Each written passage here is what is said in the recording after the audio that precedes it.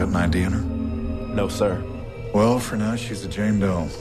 Found her in the basement of the Douglas's place. Known as it clearly she is. Time frame?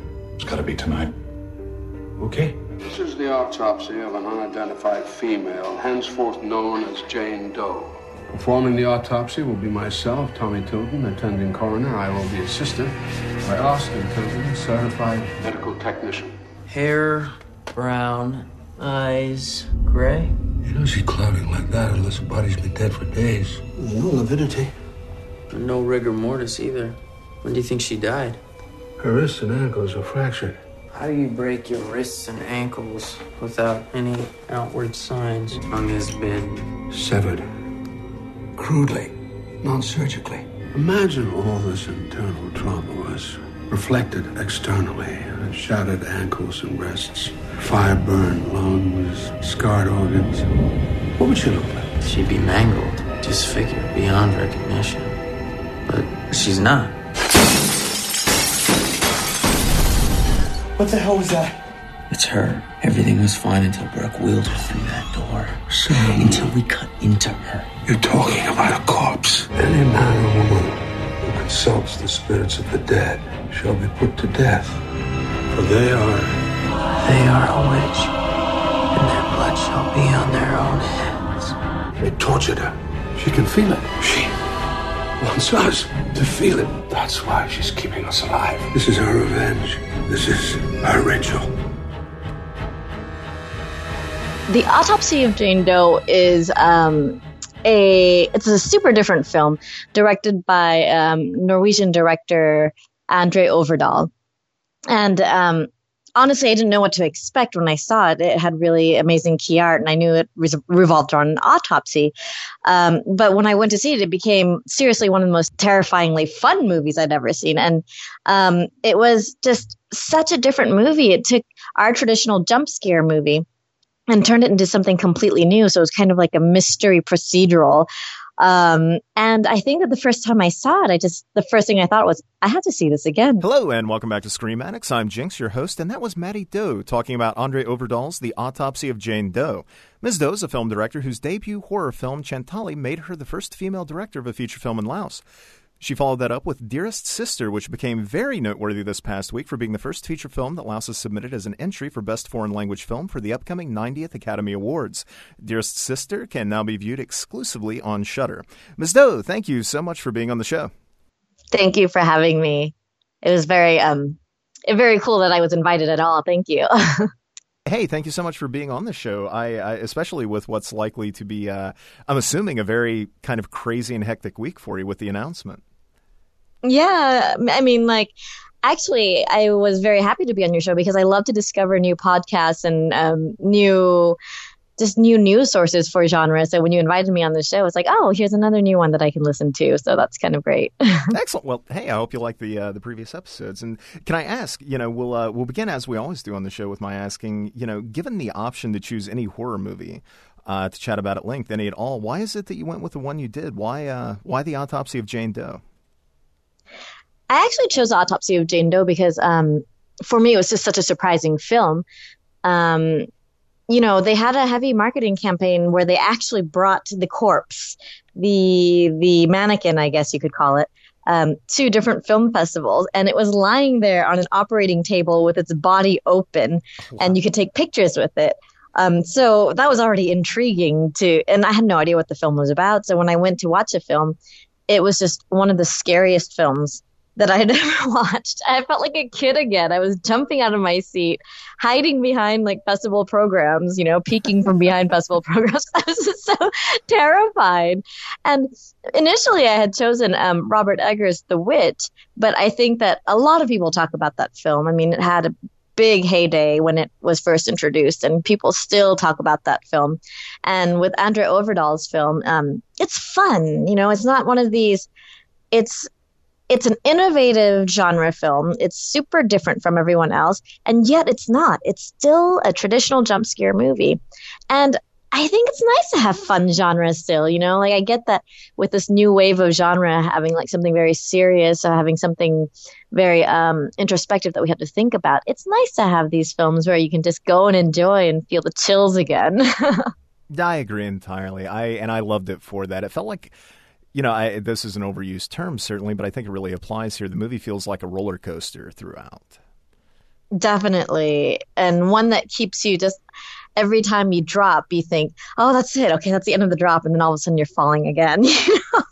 Yeah, absolutely. And the way that it kind of, it is a fun movie, but straight away it sets up this sort of, I don't know, it kind of immediately sets up more of a grim tone, by showing us a crime scene where something horrible has happened, several horrible things, in fact, with the cops snapping pictures of various horrors throughout a home before finding, the young woman's body half buried in the earth that can't be identified, so she's the Jane Doe in the film. And we're told that the victims in the home appear to be trying to break out of it. And, it's just that opening scene, much like the rest of the movie. But, I mean, it's so well written and directed, those first couple of minutes where the tone is set and the central mystery is set up, both so deftly. It's so impressive that again, that initial 2 minutes. And immediately, too. That immediately, like, Andre doesn't fuck around. He gets right into it. I love that. And what I love about it is, like, when it first opens, I didn't notice until I rewatched it again, was it even starts out almost like you're from the point of view of the corpse, because it starts out very blurred and clouded and upside down. And as you know, you find her buried in that basement, off kilter, and it kind of straightens and clears up right into this house that's filled with this crime scene.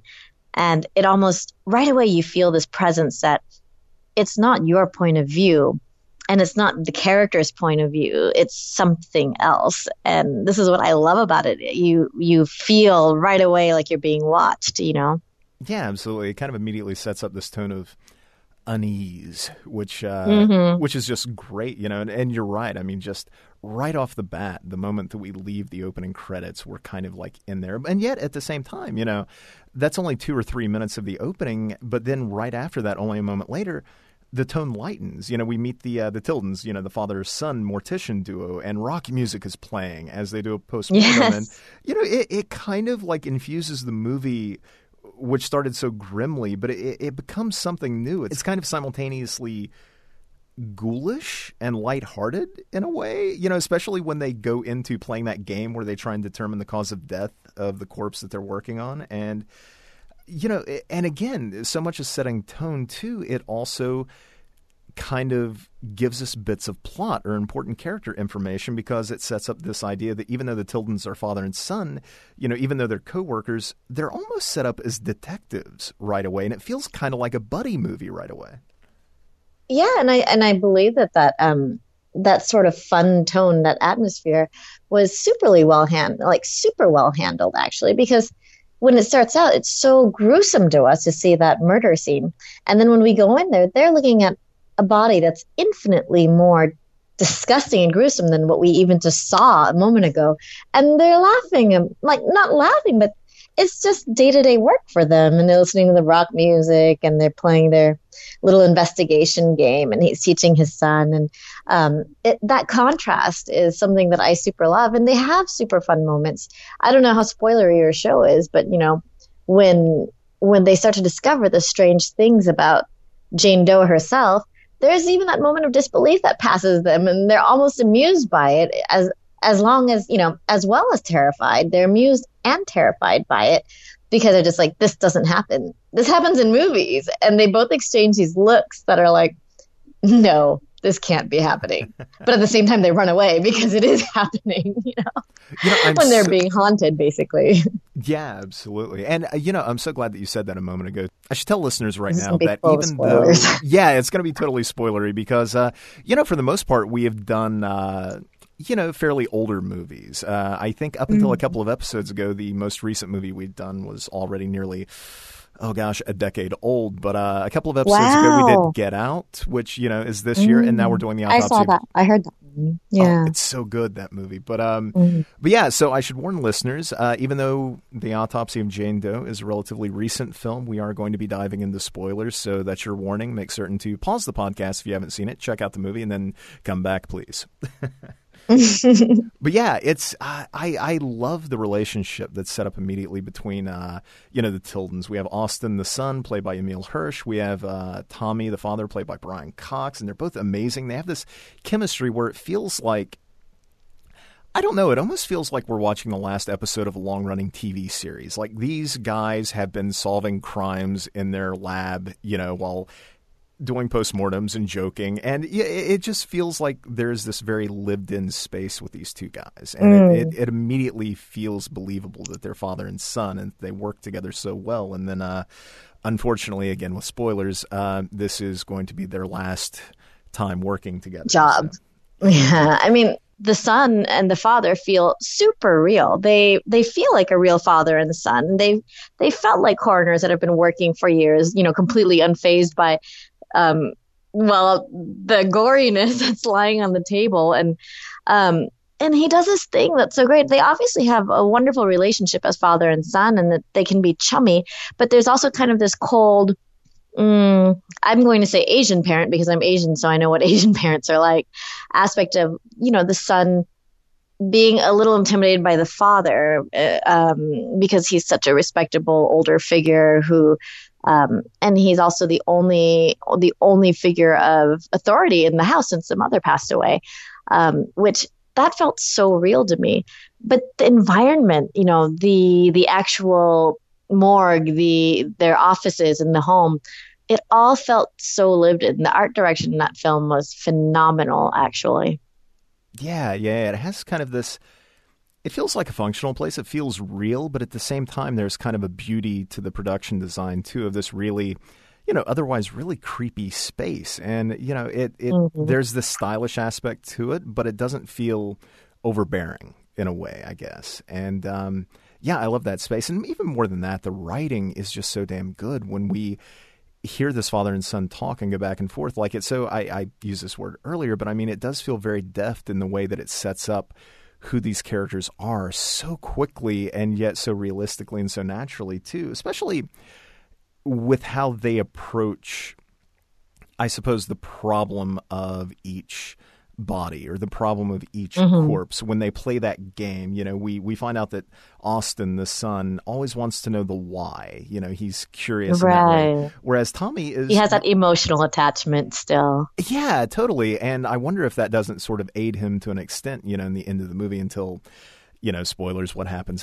But, he's an interesting contrast to his father, Tommy, who describes himself as more of a traditionalist, and he only cares about the physical aspects of the job. He only cares about the evidence in front of him. And it sets these guys up in an interesting way because we know that's how they're going to approach Jane Doe, this supernatural sort of, at this point in the movie, presumably supernatural, if not overtly supernatural problem. And it's just, I love the writing in the film. I think it's so smart and so sharp.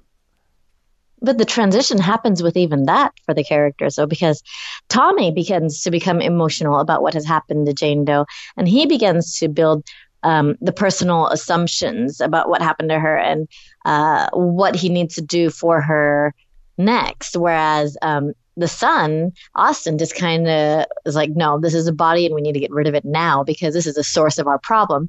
And all I can say is, this is where it all began and originated. Like, let's get rid of it. Let's just burn it down, and they really make this interesting transition as characters. And I had asked Andre about it before with the script and how it was written. And he had, I believe that the script was given to him finished. And I think it was written by two other screenwriters. He was like, everything was on the page. It was a beautiful screenplay when he got it. He said, it's one of those things where when you read it, it's built like that on the page and all the details are there. And so he was really lucky to have a screenplay that fits so perfectly well together. It was a perfect roadmap for him, Yeah, absolutely. And you can definitely tell that. I think it feels like it doesn't feel loose in any way. In plotting, there doesn't seem to be much improvisation. It seems like a perfectly lean kind of, Swiss watch of a movie, I think. And I love it all the more for that because,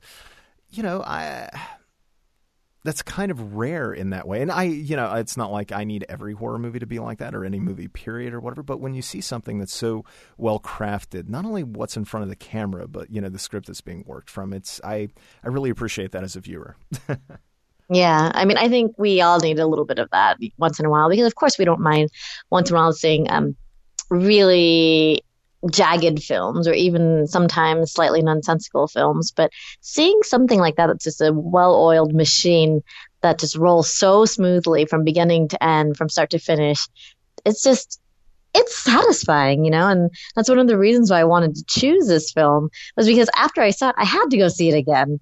And then I had to come home and I had to get my husband to go see it, because it was one of those movies where I was like, it's great from start to finish. And second time it was great, and third time it was great. So So I got to ask, what was the difference for you between that first and second viewing? Because I actually saw the movie for the first time earlier this year and really liked it, but I haven't revisited it until didn't revisit it until right before this chat, so as sort of a refresher. And it occurred to me that sort of knowing what's coming, you have a different appreciation for the movie watching it a second time. And it's not like there's a big twist or anything like that. No, right. It sort of resets or, reconfigures everything that's come before for us as a viewer.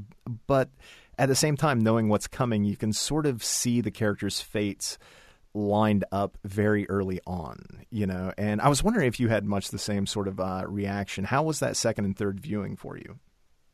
You would think that knowing what's coming, the film might be just okay, right? Just not as entertaining as the first raucous ride when you first watched it. But with The Autopsy of Jane Doe, that is not the case.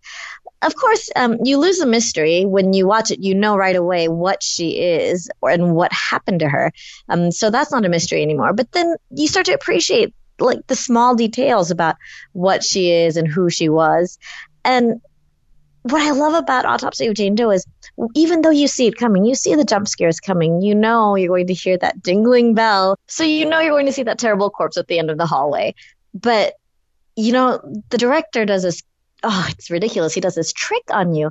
And this is where I say that he has mastered the traditional horror movie is, there's this thing that all directors do with sound design where you start to build up this tension sound and then you pull it back down to almost silence. And as soon as it reaches true silence, you use there's a little bit of time where you see the character looking through a hole or looking through the door or something. And then, wah, right? The jump scare happens. He pulls it out just long enough that you totally expect it. You know it. You've seen the movie before. I've seen it 3 or 4 times, this film. And I'm still jumping out of my fucking skin because he's done this trick where it's just slightly longer, I think, than a traditional jump scare that we're all used to. And maybe we're super conditioned from the 80s or something to think that a jump scare is going to last about this long. And he takes it a step farther. And I really love it. It's nice to feel scared again, especially when you work in film and you know how things are being done. The movie, it really does have some sort of expertly crafted scares. You mentioned the jump scares, but, there are those sort of boo, gotcha kind of moments. But there's also that sort of sense of creeping dread throughout, which is scary enough. And then there are some of the bigger set pieces like the corpse attack on Tommy and, setting Jane on fire, which are really disturbing and intense. But, we have some gross, gory moments. But even the would-be jump scare moments, like you mentioned, even those are crafted and timed in such a way that they don't feel cheap, nothing feels sort of half-heartedly designed in the movie right down to the scares. And I don't know, as a longtime horror fan who, I'm a sucker for most scary movies. Jump scares I usually find fun no matter what, but it's really nice to see somebody mess with those and play with our expectations as to what a jump scare is. I mean, he really does super cleverly turns a jump scare in an art with Autopsy of Jane Doe, but that creeping dread feeling, oh man, I think that's definitely camera work. I mean, Andre and his DOP have this way of, and you said it best when you said creeping dread. They are literally creeping with the camera. They're using these really smooth, steady shots where it just, whenever you see the camera or the characters from behind, the camera is following them, and it feels like a spirit or a presence is following them. And it's almost otherworldly. It's ethereal because since they're using the steady or whatever it is that they're using, I didn't ask him. It just floats through with them, and that's not natural. Humans don't move in such a smooth way, and I think that really adds to the sense of creeping dread like you're talking about. And he uses a lot of low angles, so you're very aware not just of the surroundings and of the characters, but of the ceiling. You already know you're in a basement. You already know you're closed off, and they did a super good job of making you feel like this area, this lab that they work in, is really underground, and it's confined, especially the hallway spaces, and the lights are flickering all the time, and they're always tapping on the lights to get the lights to function. What happens when the electricity doesn't work? Which during the storm, the electricity doesn't work, and during the hauntings, the electricity doesn't work. They're fucking trapped in there. It's scary as hell, and the camera work really adds to that, I think. But yeah, I think you were right when you were talking about the opening shot, the feeling that we're possibly seeing events through Jane's eyes, or at least from her point of view in a weird way. And I think that kind of extends to the sequences, in the in the basement with Tommy and Austin. It feels like the threat to them is more than simply the body on the table. It feels like there is a threat that's sort of enveloping them in a way. Like there is a potential threat coming at them from any and every possible angle. And again, I don't want to overuse that phrase, but that creeping dread, it's always there, that sort of permanent sense of unease. And I think that's all down to Overdahl's direction. He's so good at setting that tone and keeping you, again, just kind of uneasy. Yeah, I think that he's ultra masterful in doing that.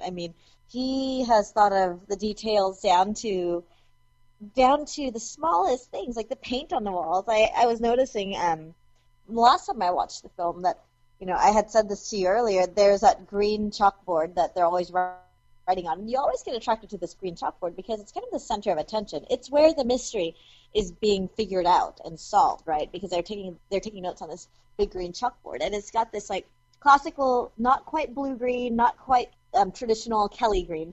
It's chalkboard green, and the walls are that color. And the things that are not that color are like the hallway walls are this brownish burgundy color. There's burgundy and brown everywhere. It gives it this like really vintage feel. And he puts darkness. He like flags off a lot of lights so that you can see like entire corners cut off with shadow. And so you just never know like what's back there and what's going to jump at you, or if there's something blending in with those dark burgundy blood-colored walls. And he really plays with contrast, to the point where, like, there's nothing white in that film. If you notice, there's nothing white. Everything is, the closest thing to white, I would say, is, like, silver accents, because, of course, you're in a morgue, and so they have those freezers and the drawers and the operating table, which Jane lies on. But she's the only thing that is pristine, clean, and white in the whole setting. And so, she becomes this, like, eye of the storm that you're super, I don't want to say attracted to. She's a beautiful corpse, but it's magnetic. You're pulled to her. And so I think that he is very intentional in making that. So she really is a center of that veritable storm, you know what I mean? Yeah, absolutely. And she gets prettier as the movie goes on. That's so creepy. She smiles more as the movie goes on. She has a gleam in her eye, and that's really freaking creepy because she seems to be playing with them. She's just lying still, and she's just playing with them. Yeah, and I think proper credit should be given to, I believe it's Owen Kelly for playing the title character Jane. She has no lines. She never appears alive throughout the film. I don't think her face so much as twitches while we're, focused on her. And yet, no. To have been on the table that entire time and still have, presence beyond what her co-stars and the director did to give that character life, I think she sort of imbued that corpse with, in a strange way. Life, yes, absolutely. And a personality of sorts. And I can't imagine that could have been easy. I think somebody could look at, that performance and be like, she just laid on a table. But there's so much more going on there than that, I think. There is. There's so much more. She had to be dead, but her character definitely made it an evolution from being cold, dead, and lifeless to being helpless, to being a victim, to being malevolent and enjoying it, and that's something that I don't think that's a very easy feat for someone just lying still the whole time. And she moves amazingly. Like when they pick her up and they move her around, or when they like open her jaw up, open her mouth up, she moves like a corpse actually. And I believe that Andre and their team like really studied how corpses and et cetera moved. And I know that Emile Hirsch and Brian Cox like actually did go spend time with a lot of coroners to get the like mannerisms and to observe that kind of casual behavior that they have about death, and that dark humor that they all seem to possess from being around death all the time. So she definitely, her role is pretty crazy to have to like study these bodies and figure out how to move like one without moving at all. Yeah. Yeah, absolutely. And she is the centerpiece of the movie too, but once we start to find out more about the character herself, that's when things start really getting creepy. When our heroes start discovering various things, sort of not necessarily about the witches, yes. Yeah, like wrong, but just unexpected too, like the gray eyes and at first, and her temperature being colder than the room, and her as they point out, the exceptionally small waist, and her the fractured wrists and ankles with no obvious signs, and then the severed tongue. Like, it's just the movie piles on all of these little details which become mysteries, which again, while it's ghoulish and it's horrific, they all add to the strange sort of fun to the film. It's weirdly playful in a way, and I was recalling like Overdahl's previous movie, Troll Hunter. The tone isn't dissimilar to that, where it takes itself seriously, but you're allowed to have a little bit of fun with what's going on too. And I love that balance. Oh, I love how much fun they have in the movie. Just the two characters themselves, the two father and son characters, they have so much fun. And I love that, when you watch a horror movie, no one ever knows what a witch is or what a zombie is. No one ever says, "Oh my God, that's a fucking zombie. A zombie is coming after me." It's always like, "What is that?" In what world does a zombie not exist? The minute I saw a corpse lurching at me, the first thing I think is zombie. But Austin and Tommy are so aware. It's like they know all the horror movie tropes, and it's almost ridiculous to them when things start happening to them. It's like, it's unbelievable to them, and they're people of medical science. You know what I mean? They're science minds. They're thinkers. So when unexplainable things start happening to them, they always have this look on their face like, did that just really happen? Like, for reals? Did that just really happen? Because we're either going to die or we're just going to like shake our heads and laugh about this tomorrow. Yeah, yeah. And it felt so palpable. And plus, when they voice what we're thinking to as an audience, the perhaps that in a way the biggest jaw-dropping moment in the movie, to me anyway, was the moment when it's revealed that Jane has this sort of entire second layer of flesh covering her that Tommy cuts away, revealing its inside as being covered with the sort of writing and sigils and everything. But at this point, all hell breaks loose, the lights shatter, and Brian Cox, as Tommy, has his single best line in the movie when he just stares at his son and says, "Let's get the fuck out of here." Yes, and he says it in that tone of voice. "Let's get the fuck out of here." It's just so great because Austin, before that, had already felt like, can we just finish this tomorrow? Like when it's daylight outside, like he's already done. But then when Tommy says it, that it's gone over the top for them. Oh, absolutely. And that was super weird too, because it kind of felt like she was flipped inside out. That she was so perfect on the outside, and you see all the stab wounds, and you see the broken bones, and the sigils that are like tattooed all over on the inside of her skin, and the burn marks from obviously being burned at the stake. It's really strange how Andre decided to do that. Well, how his writers had written that, where it was just like flipped inside out for her. I just think that that's another one of those creative things that no one's ever really thought about trying to do or write, and I super appreciated that. And it started out, like you said, that fun mystery, that procedural. It's just the movie went right into it. Okay, here's a corpse. It's kind of weird, and let's go right into the procedural. Wait, this is not a procedural film. This is a fucking full-on jump scare horror movie. It's not just a thriller anymore, No, absolutely.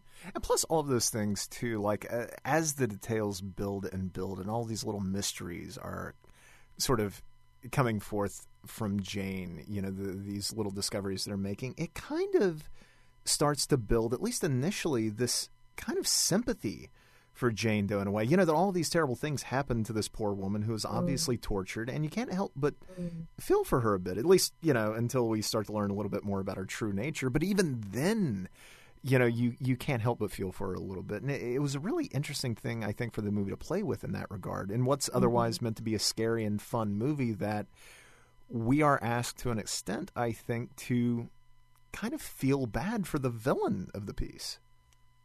Yeah, and actually, I do still feel bad. Like, she scared me. She terrified me. And even at the end, when she's obviously still the villain, Tommy was right. The father really helps the audience to connect to that sympathy that these women who were burned at the stake during the Salem witch trials were innocent.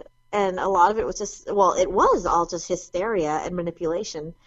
And she was one of the people that was caught up in it. But even when he feels so much sympathy for her that when he sacrifices himself for her, and she still continues her rampage, and she is still continuing her rampage, I don't completely hate her, because if you think about the hundreds of years of her living through that torture, and then, she's kind of, how can I say this? She's kind of like that curse that just goes on from that moment of rage that never dies and can't die. It's kind of like the mummy's curse, except it's like the witch's curse, Yeah, absolutely. And I do like that moment, too, when it's sort of revealed that she is a witch, or at least what they understand initially as being a witch. But I do love that moment where Tommy does point out that, there were no witches in Salem, only young girls who were falsely accused and executed. But I do love that moment where he determines that Jane was very likely one of those innocents, but the torture that she received warped her into the very thing that she was accused of being. And, it reminded me, you mentioned earlier that your initial choice might have been The Witch. And it occurs to me... Robert Eggers. And that happens in that movie, too. Totally. Because I don't think Thomason had any intention of being a witch or had any, idea of even, like, what practicing witchcraft would be. And she's basically forced into it through accusation and through trials from her own family. And maybe, this is what happened with Jane Doe as well.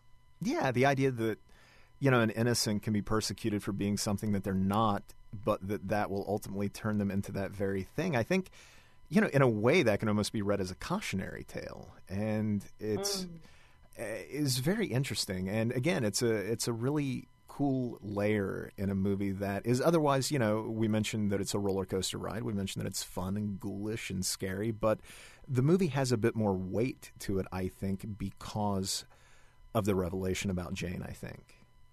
Well, I think that the movie has a lot of weight to it in general, just because, the whole Salem witch hunt, the whole Salem witch trials, this is about mass hysteria and about that herd mentality and about the treatment of women. And so, like, to see it in this modern context is really interesting, because it kind of, in our society, it's kind of happening again. And I'm going to take it on a really micro level here.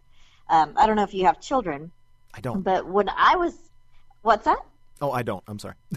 Oh, you don't? When I was a young girl, when I was a teenager, there's always that moment when your parents are, like, accusing you of something that you didn't do, but, like, they're accusing you of something. And at some point, as a teenager, you're sitting there and this is a very personal level for me. You're sitting there and you're thinking, like, God, I just got in trouble for something that I didn't even do. I tried to defend myself, and yet I'm still being accused of it. I may as well just do it at that point, because, like, that's what everybody believes anyway. This, like, it's better off if I just do it. They all already believe it. And in The Witch and Autopsy of Jane Doe, like, imagine, like, an entire village and your entire family just ganging up on you like that and completely disrespecting you to the point of killing you or murdering you, or at least trying to in the case of Thomason. And, what happens when you get to that point? At least Thomason got to become a witch, but Jane Doe is just, all she could do is exact revenge on everything that she comes into contact with. And I think it's valid. If everybody was against her, now she's going to be against anything that comes in contact with her for the rest of her life. Yeah, absolutely. And, I'm glad that you pointed out this notion that, you're dealing with material that we think of as being in the past. And yet by putting it in a modern setting, there is this sense that, this is something that shouldn't be forgotten, or it shouldn't be relegated solely to the history books, and it feels like that's almost her function in a way, not only as this sort of wraith or, not merely as a villain, but she's kind of like a reminder in a way. And one wonders, how long has she been at it? I have no idea, because obviously she's from that time period. So how did she get in that basement? Right? Yeah. How did she get in that basement? And the initial suspicion was that the guy that was working on some repairs and maintenance in that home was trying to bury her there. So they thought initially that he was a murderer, and he was found dead there as well. So I don't know if you recall this, because this is quite a small detail in the film. They said, I forget his name, but some character was working on that house, and we think he's the killer because he was, probably thought that family wasn't home, and since he had access to the house, since he was repairing the house, he probably brought her there to, cover it up. And maybe they came home, and, he got caught in the act and didn't realize that they would have a .38 caliber, for self-defense, and it just got out of hand. And so I was just like, but that might be the case where he was trying to get rid of this body just because it was cursing him, because maybe he discovered it somehow. But I don't know this backstory. Then before that, who else was she cursing? And before that, who else is she, affected? You know what I mean? How far does this Jane Doe go? Yeah, it feels like in the world of that movie, there should almost be an urban legend about that body getting passed from person to person, unless we're meant to think that she's only been recently uncovered. But I love the idea that, and it's a very creepy idea that the movie leaves us on, but the idea that she's not going to be stopped. She isn't a vampire that you can just stake, or a werewolf that you can hit with a silver bullet. So far as we know, she's invincible, and she's furious. I think she might be. She's furious, so she'll keep going. They couldn't burn her. I mean, well, that's the last thing she would want, is to be reburned again. What can you do? Take her to holy ground or something? I'm not sure. Maybe she'd always been under that house, but because nobody had ever encountered her before until that maintenance guy came and was digging up pipes or something, encountered her, and then it unleashed her. Maybe that's what happened, but it seems like she's pretty unstoppable unless somebody decides to bury her deep in the depths of. Well, how did she get to that state anyway? Because remember, she's from Salem, so how did she get to Virginia anyway? Yeah, that's the big question. Is they note that the Earth would likely place her, north, and then we find out that she's from New England, and then obviously Salem. But how did she wind up there, buried in the ground? There's so much. And I love that the movie doesn't tell us. I love that we can sort of wonder about those things ourselves. But at the same time, I'll admit, if there were to be an Autopsy of Jane Doe prequel or sequel or sidequel or whatever, I'm going to be there for it. I'd be there for it too, but I would hate to see it. You know what I mean? I think that our imagination plays way wilder tricks on us. I could think of all kinds of crazy scenarios of what happened and how she ended up under that basement in Virginia. But I think that the imagination is better served not having a prequel. Oh, absolutely. And anyway, Andre's has just finished shooting another movie called Mortal. So let's see what that has in store for us. Well, you mentioned too, with the opening of the movie, the horrors that are sort of hinted at. Once we get to the end of this movie, and I really noticed this on the rewatch. When the movie opens, it's almost like we're seeing the end of another film. There has been all these events. There was a horror film that happened within that house. We simply didn't see it. And then there's this hope built throughout the movie that we are watching, that our heroes, because we like them so much, that they're somehow going to avoid that same fate. And ultimately the movie, it feels like there's kind of a point of no return moment for me. And I don't know if it's the same for you, but early on, when Austin ditches his girlfriend to help with his father, we find out that he has plans of leaving the morgue and leaving with her, and that he has this life planned out for himself. And, you know, in hindsight, it kind of provides a little bit of extra tragedy to the movie, you know, knowing that Austin was planning on getting out and with her. But, you know, I said earlier that the biggest jaw-dropping moment was Jane's extra layer of skin, but maybe easily the biggest shock is the death of his girlfriend, Emma. You know, that horrible moment when, you know, Tommy strikes at the walking corpse with the axe. And, you know, that was so heartbreaking. And, that was so heartbreaking because in a way I kind of was like, oh, that's right. She was coming back to go to the movies, you know. But at the same time, we both saw it, and they both saw it. Austin and Tommy both saw it. It was definitely the shotgun guy in the hallway, and we saw it clearly, you know. So it wasn't like our eyes were playing tricks on us, but it was Jane Doe. She was playing tricks on us. But it does, you know, you're right. It is heartbreaking, and especially their reactions to it. You know, Tommy and having killed an innocent, Austin obviously losing somebody he loved. But I mean, it felt to me like up until this point, because the movie did have kind of that, you know, fun tone at times, because it was kind of playful, it felt like we as audience members could entertain the notion that our heroes might escape and they're not going to wind up like the people at the very beginning of the movie, you know. But when Emma dies in this way, it feels like, again, you know, it feels like this is the point of no return. You know, if this movie can take that character out, you know, not a character that we had spent much time with, but nevertheless we knew her importance. You know, if the movie can kill her in such a cruel way, and if the film can go that dark, then there was a sense, even on the first time that I watched the movie, that there wasn't much hope left at that point, you know? I didn't realize that, but now that I think back on it, you're right. Like, that is a moment where you're just like, oh, well, the shit has hit the fan, you know? I mean, right from the beginning, you're like, that escalated quickly, but then after this, you're like, ooh, there's no turning back. And there's something that you mentioned about that opening scene where it feels like it came from another movie. Like, it's the end of another horror movie. There was, I can't remember what the film was called. It was a film where these people broke into a house, and they were wearing these masks. There was like a fox and a bunny and a sheep or something, and they just killed everyone in the house for no reason and left. And these like little Mormon missionaries discovered the mayhem at the end of it. Do you know what film I'm talking about? The Strangers? Yes, that film. And that's how most slashers go. Everyone gets killed, and sometimes the killer gets away, or sometimes there's a final girl that gets away. But that last scene where it just like kind of pans over the destruction and the bodies and the blood, right? And it's like, end of story. And so when it opens on that, it's kind of like, oh, is this from another movie? It happens in this film. It ends on that. It ends with Tommy, and it ends with Austin dead and unable to escape, and that's the end of that movie.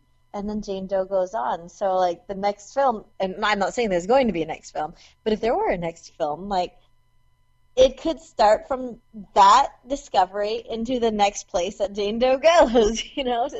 It could be this horrible, unbreakable chain, like The Ring.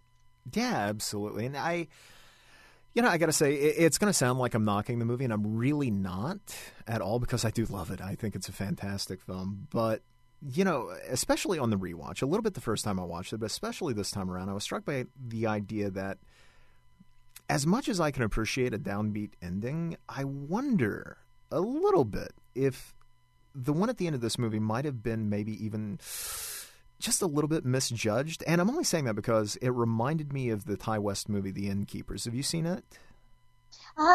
Where the young girl and her friend in that old closing bed and breakfast, right? Yes, I've seen that. Yes, yeah. I wrote a review for that movie once for a website when the movie first came out. And I pointed out how much I loved it, because I do think it's a great movie. But, you know, I loved it even though I felt the ending was a little out of place, because the rest of the movie had this fairly kind of upbeat tone. Even for being scary, it was much like Jane Doe, kind of playful and fun and roller coastery, and yet it had what amounted to being a really sad and tragic ending. And I remember equating it with, like, if Ghostbusters had ended with one of our heroes dying while fighting Zool, it would feel just a little off. And I go back and forth. Or the baby died. Yeah, or the baby dying. Like, imagine that. You laugh all the way through Ghostbusters and then you walk out feeling kind of bummed out. But I go back and forth on that with Autopsy because I like the ending a lot. I like that there is this sort of circular nature. We end where we began. But at the same time, it definitely did have a darker tone than, say, The Innkeepers. But, its earlier playfulness and the fun of the picture, I don't know. It just felt like the movie's sort of utterly bleak and hopeless ending kind of betrayed that a little bit. And I don't know that it would have if one of our heroes had made it out. Like, we have Tommy's... I don't think so. I felt like the ending was super playful. I thought it was ultra bleak, like you said, that they both died, right? That at the end it started how we began, even with that panning over the destruction. But that bell and the song, like, I almost feel like we had become Jane Doe. There's a part of us that becomes Jane Doe because we get that chill when we hear the bell, and the song comes on, and you get that little chill, but you also get that little giggle, like, oh my God, here we go, like, and you almost feel a little bit wicked like her. I think you're kind of like, shit, here we go, and maybe that's just like that thrilling delight. I think that is kind of playful in a really sick and dark way. It is. I guess, it's a testament to the movie's characters, and how much we love them, I suppose, that I kind of feel that way because I do really like Tommy and I do really like Austin. They did feel like real people to me and they had great chemistry. And, I guess maybe the thing that hurt the most, and I'm sure this is intentional, and I'm not certainly saying it's a flaw, but I mean, Tommy ultimately realizing what Jane might want and sacrificing himself to... And it wasn't, yeah, and he was being so kind-hearted, he was being so, he was being like just so thoughtful and considerate to the fact that she has been wronged and what can he do to make it right, is this a reparation? And he was willing to do it, and that was heartbreaking. Yeah, and it seemed like, you're right, it felt like, in a way, part of it was for her. Like, obviously, he wanted to save his son, and it feels like there's a moment where a deal is struck between the two, and then all of the violence that had been, sort of wrought upon her is taken out on his own body as she sort of heals up. And I think I would have even been completely fine with that. Like, it would have been grim, but if Austin had made it out, I think it would have been even that much more upbeat. But there's that idea that Tommy's ultimate sacrifice kind of means nothing in a way. Like, a deal was struck, and then the moment Austin tries to get out, she's just kind of like, nope, you're going to die too. Well, I think that it's not even that it kind of means nothing. I just think that she is beyond forgiveness. She's so enraged and she's been so hurt. I mean, you saw the multiple stab wounds in her. You saw that she was charred and, her tongue was cut off while she was alive. There was no anesthesia. She was paralyzed while they did everything. And you probably know from history that during the Salem trials, they actually did all kinds of torturous things and tried to keep the person alive as long as possible because it actually only proved their point further that person was a witch the longer they stayed alive, So, like, I think she was just a beautiful ball of rage. And I don't know, maybe you can think of it like in a different, more positive way. If you were Austin and you were alive and you survived that and you saw the supernatural crap, you saw your father being tortured and killed by a malevolent spirit in front of you, you saw your girlfriend get axed down by your father, like, what kind of future do you have mentally? Very true. Maybe at that point... It's like, he's not about to pack his suitcase and go to university and just, like, have a happy dorm life. Maybe Jane kept up her end of the bargain, and then she really, maybe she considered that, and she thought it might be a mercy killing at that point. Exactly. Maybe that is, like, Jane's first steps into being merciful.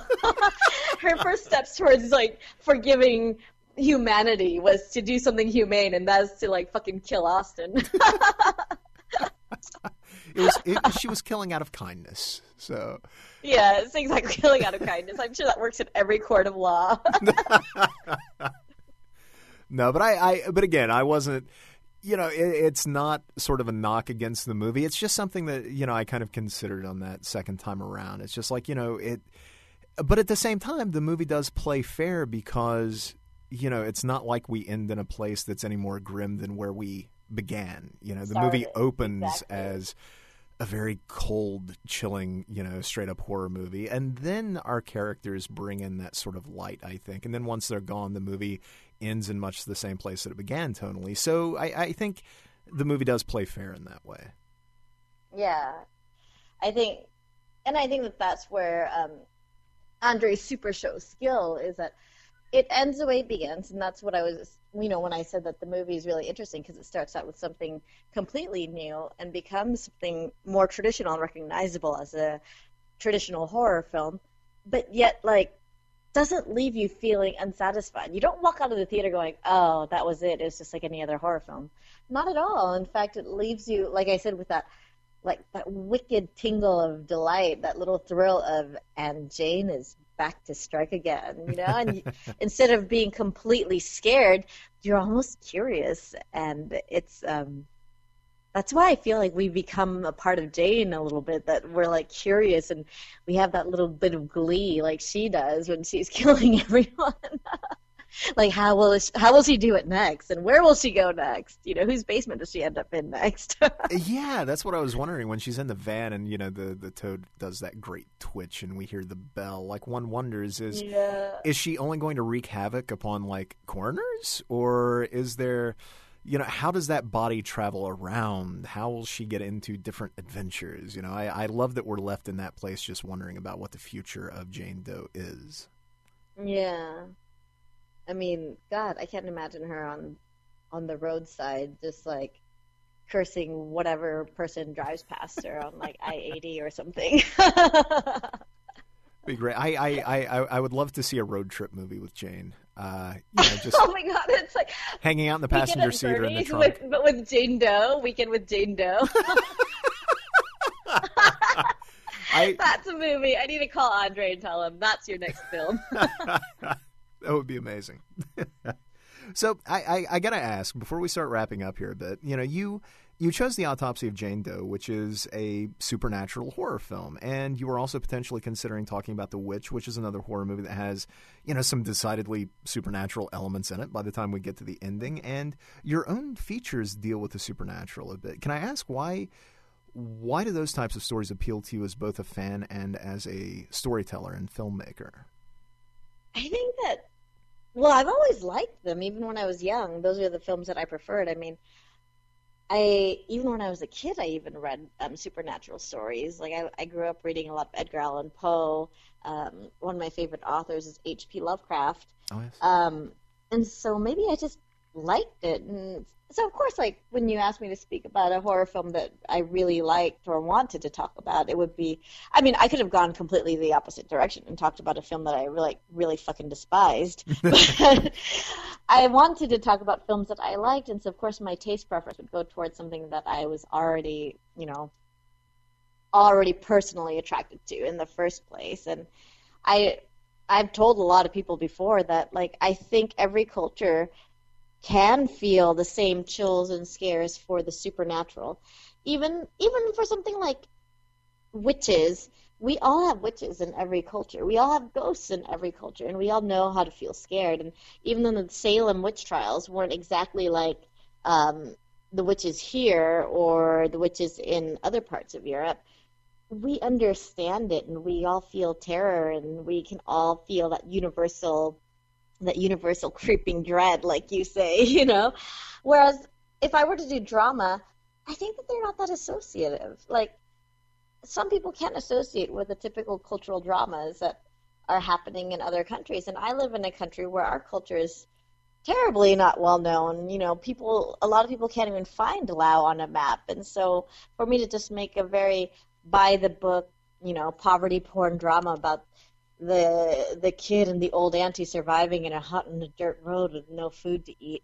So if I were to make that typical by-the-book poverty porn drama, I don't think that a lot of people could associate with it. It's like, oh yeah, I don't want people to pity my culture either, or my people either. I don't want people to be like, oh, that's sad, those poor brown people. And then they go and buy like Starbucks coffee for $5, which for $5 I can have a steak dinner here, you know? Like, I don't want that either. But then if I make a ghost story, I can put elements of my culture in it, and I can put elements of fear that everybody understands in it. And that's just universally more understood and universally more associative. And so I think I would prefer that as a storyteller, to be able to reach an audience, you know, a wide audience. I cannot think of a better place to wrap up than there. I think that's just about our time. Thank you so much for being on the show. And can I ask, before we go, where can folks find you at online, and what can we keep an eye out for from you in the future? Well, if your audiences are listening from America or Canada or Ireland and UK, they can definitely find us on Shudder.com. There's Shudder in the UK and in Canada and Ireland, so it's definitely available there. And it's also available on iTunes. But for other markets, we are still looking for ways to distribute in other markets, and so we're just going to have to wait and see where we end up next. But in Mexico, we're going to be in Mexico theatrically soon, actually. So, fingers crossed that you get to see it if you're not in one of the places that offers Shudder, or if you don't have an American iTunes account. All right. Now, again, I'd just like to say congratulations very much again for Dear Sister being submitted to the Academy Awards. That's incredible. Thank you so much. I'm oh my God, my mind is so blown from it. I'm still not really sure what to do, and now I'm getting calls of with people saying who's representing you, who's your PR agent, and I'm just like, no one. I'm almost thinking about lying and giving them my dog Pocky's name or something. Be like, contact Pocky for publicity requests. It's like I'm so in over my head. All right. I can't wait to see what you do next. And again, thank you so much for your time. It was a blast chatting with you and about the autopsy of Jane Doe. So, all right. And thanks to all you listeners out there. As always, make certain to like, subscribe, share, use the comment section below, rate and review us on iTunes, and give us a yell on Facebook and Twitter. That's at Screamatics, and I'm at Jinx1981. Until next time, folks, thanks so much, and have a great weekend. She said he causes trouble when you let him in the room. Let's get the fuck out of here.